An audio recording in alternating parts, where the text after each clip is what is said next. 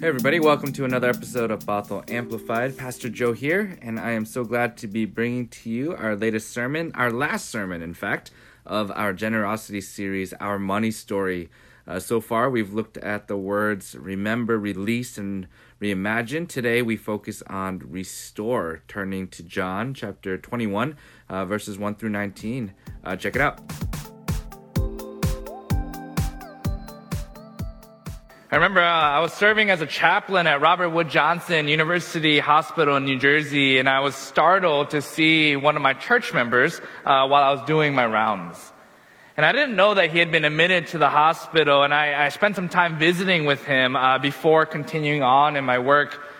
And he didn't expect to be at the hospital very long, but I still promised him. I was like, hey, I'm going to come check on you every week. I said, I'll try to sneak you some Reese's Pieces or anything you like. I got shot down for that very quickly. But I was trying to, be welcoming and loving and be like, hey, we're going to get through this. Well, soon after he was moved to another floor, he had to stay actually for a while longer than what we had anticipated, both because of his weakened state of his body, but also because of the amount of tests that it would have to run on him. And I remember, I got to say that having the time to spend with him was really the most fulfilling parts of my day. It was hard, right? Because he was frail, and it was hard to see him in that state. But the time that I got to be with him, right, between sitting with other families who are going through some of their darkest hours, or the administrative meetings that I had to attend, or the constant rounds that I had to do on the floors, or all the consultations, I found myself looking forward to sitting with someone who knew me in a familiar way, someone who I knew and someone who knew me in the context outside of Chaplain Joe.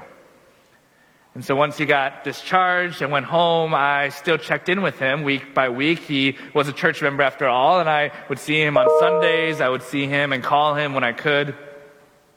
Now, I remember it was one Sunday in November. It was 1 week in November. We're in the midst of our stewardship campaign, similar to what we're doing here, and he hadn't turned in his pledge yet.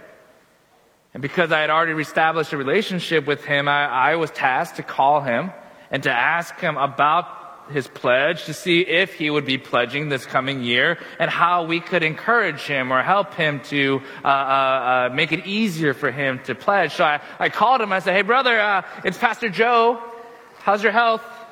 Are you still eating well? Stay away from those Reese's. I said, hey, listen, I'm sort of calling about this work thing. We don't have your pledge card yet, and I'm wondering if we can expect one from you soon. And there was silence on the other end of the line, long enough to make me question and look at my phone to see if he was still there. And then I heard him say faintly, hey, Pastor, that's going to be between me and God, okay? I'll talk to you later. And he hung up. I didn't call him back or ask about it again until the following spring. We were out for coffee, and I asked him, hey, brother, remember when we talked last year? I asked you about your pledge. What was that about? I see your pledge, right? I see what you turn in. And here's what he said, and I'll never forget this. He said, I know, Pastor, but money is personal. Less than a year before that, I sat with him in his hospital room. I was holding his hand while the doctor read to him the results of his tests. I was there in the room when it was time for him to be changed because he was too weak to do it himself. We had talked about the challenges in his marriage, the challenges that he had with substance, the horrors that he experienced while on active duty. We talked about all of these other things. We've experienced all of these other things, and yet money was the thing that was too personal to talk with his pastor about. We all have our own money stories, and yet society tells us that we have such an unhealthy relationship with money that we try to keep money separate from everything else. We don't even allow conversations to happen about money. We don't even allow those conversations to enter into the fabric of our lives. We forget that while money cannot be the only factor in our lives, money is a part of our everyday being, and that our relationship with money is a human one. It's part of our holistic selves. It should be part of our spiritual lives. Because money and possessions are one of the most common topics in all of Scripture. Jesus talks about money more than faith and prayer. Something like 25% of all the parables in Matthew, Mark, and Luke are all about money or possessions. They include some reference to them. And so our money story has to be a spiritual one.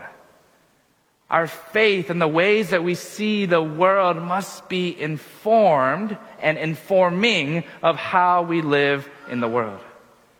And that's been our hope through the series. We've been trying to reframe our money story. We've been trying to take our individual story, our collective story, and align it more to God's money story. And what I mean by that is one that is liberating, one that is inviting, one that is transformative. And so we started this series looking at the word remember, and we turned to the Israelites who were in the wilderness. They were in their journey, leaving slavery, leaving Egypt, walking towards the promised land. And we remembered how God's faithfulness provided for them manna from heaven for food and sustenance, and that we too can be freed from the mindset of scarcity, and that we can live into God's story of abundance.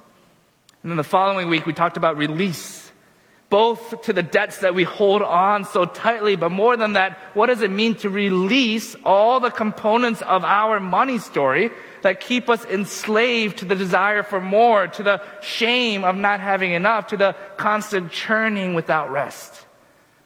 And last week, Pastor Kristen invited us to reimagine the world as is and the world that could be, being creative in the ways we steward our resources as we live into God's preferred future. Today, we're going to spend just a few minutes talking about the word restore.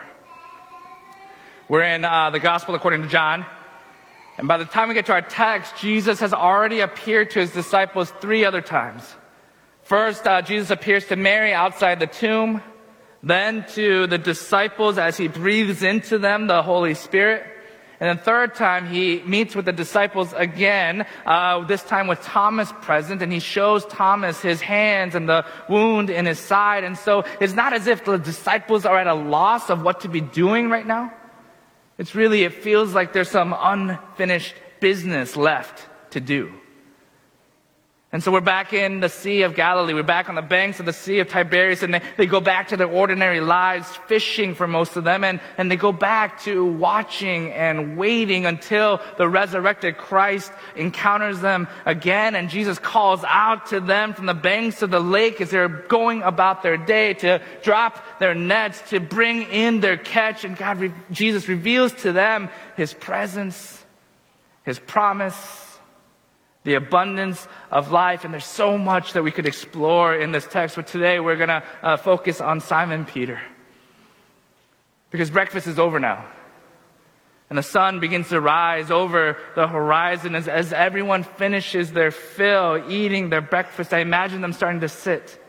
Some in groups, some by themselves, sitting and smiling, content.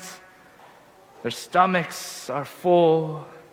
The cool breeze lightly blowing over the water. And here they are right where they are supposed to be with Jesus, and all is good with the world. And Simon Peter is a little ways off. He sits in the sand and he listens as the waves crash on the banks. He hears the crackle of the charcoal fire hissing behind him. Remember, he's carrying with him the memory of the last time he physically sees Jesus. It's back in John chapter 18. And watch this. There's something really interesting that happens here in the other 3 Gospels, in Matthew, Mark, and Luke. Peter denies knowing Jesus. He's asked, weren't you with him? And his response is this: I do not know this man. But in John, he's asked a different question. See, in John, the question he's asked is, aren't you one of his disciples? It's very different. And his response to this is this: I am not one of his disciples. I am not one of his disciples. I was not the guy you saw in the garden. I am not one of his disciples. Right? In the other three Gospels, Peter's denial is in knowing Jesus. In John, Peter denies being a disciple. And this is what this whole gospel is about. See, this gospel, according to John, it's about this relationship of Jesus and his followers, and this moment that's about to happen between Jesus and Simon Peter. It's about the relationship that they have. Because I imagine Simon sitting there in his guilt, in his regret, remembering not only the denial itself, but that he denied his friend. That he could have the possibility of denying his friend. That he didn't live fully into the relationship with his friend Jesus. Jesus, who was calling him to live into this life of discipleship. And Jesus, in his infinite wisdom and glory, he asks him, Simon, son of John, do you love me? Simon, son of John, do you love me? Simon, son of John, do you love me? 3 times Jesus asks Simon this question, and 3 times Simon is called Simon, son of John. This is one of my favorite things in all of Scripture, because when we look through the gospel according to John, there's only one other place where Jesus calls him Simon, son of John, and it's all the way back to chapter 1, it's verse 42. And it's that moment when Simon is first called by Jesus. You might remember that Jesus is teaching and preaching and going through the region. And Andrew, who would eventually become one of his disciples as well, Andrew is so moved by this teaching that Jesus goes to teach and share. And Andrew is so moved that he goes to find his brother Simon, dragging him with him to say, I have found the Messiah. And when Simon comes and stands before Jesus, Jesus says to him, you are Simon, son of John. And now you will be called Cephas, Peter. Simon, son of John. See, when Jesus and Simon are there on the beach and Jesus says to him, Simon, son of John, Jesus is taking that beautiful, intimate moment to remind Simon Peter of that first moment, that moment when he first became a disciple, that moment when he first encountered Jesus. Hey, remember that, Simon? Remember, Simon, son of John? Do you remember who you are?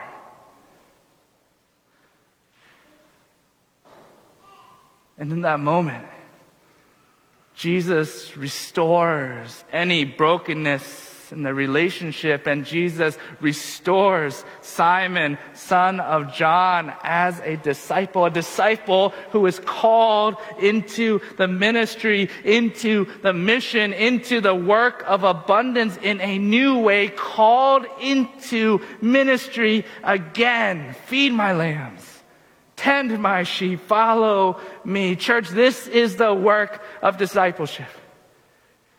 To be restored in our relationship with Jesus, but it doesn't stop there. Jesus is inviting us to take that next step, restoration that allows us to step boldly into who God is calling us to be because we believe in a better world.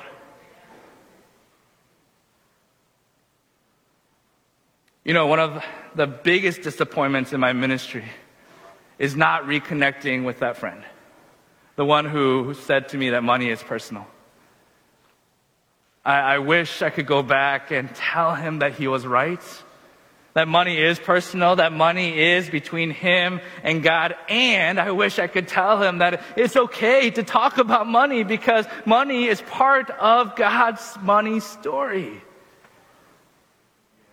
But more than anything, more than all of that, I wish I could tell him what a great friend he was. What a privilege it has been and would continue to be for me to be his pastor. That I cared for him, that I cared about his discipleship. I wish I could go back and tell him that the work is not done yet. Even today, We see the hurt and aching in our world, in our communities. The community of Kenosha comes to mind. The broken justice system comes to mind. The lie of scarcity comes to mind. Actions moved by fear and hate come to mind. There is brokenness in our communities. And church, we have work to do. To remember, to release, to reimagine, to restore. We have work to do so that the world might experience the abundance of God's love. The world might experience the abundance of God's restoration. We have work to do. So church, what will be our part in that story? What will be our part in that story? May we have the boldness and the vulnerability to accept that we too need to be restored. And may we challenge ourselves to step into the future in which God is leading, that we might be part of that healing, the grace, and the abundance of which God has for us. Amen? Amen. Let's pray. God, we give you thanks for this time together, for all that you have done and are continuing to do in our lives. We thank you for the ways that you show up and remind us of your faithfulness. And so, God, we pray that you would be with us as a community, that you would challenge us and inspire us, that you would move in us, that we too might be partners alongside you in that holy, life-transforming work. Create in us anew that desire to be your disciples, to be restored and to go restoring the world. It is in Christ's holy name that we pray. Amen. All right, that was the last sermon of our generosity series, our money story. It's been fun to be thinking about the ways we can look at our own money story and see how it aligns with God's money story, one that is of liberation and invitation, transformation, one that is of abundance. And I hope that this is one that we can carry with us as we look into both the Christmas season and the new year, as we look at the ways that capitalism and money consumes us and how we might really reshape the ways that we interact and have relationship with money. This is going to be the last episode of this week. Thursday here in the U.S. is Thanksgiving, and so I will be taking a break. I wish you and yours a very happy Thanksgiving, one where you can spend some time intentionally thinking about all the things that you are thankful for. I am thankful for each of you, for our listeners, for continuing your support as we continue to live out our purpose of becoming Christ in the community. Next week, we will begin our Advent series called Waiting Well, and we will be sharing the sermons from that, so stay tuned for that. In the meantime, have a wonderful week. Happy Thanksgiving, and we'll talk to you soon.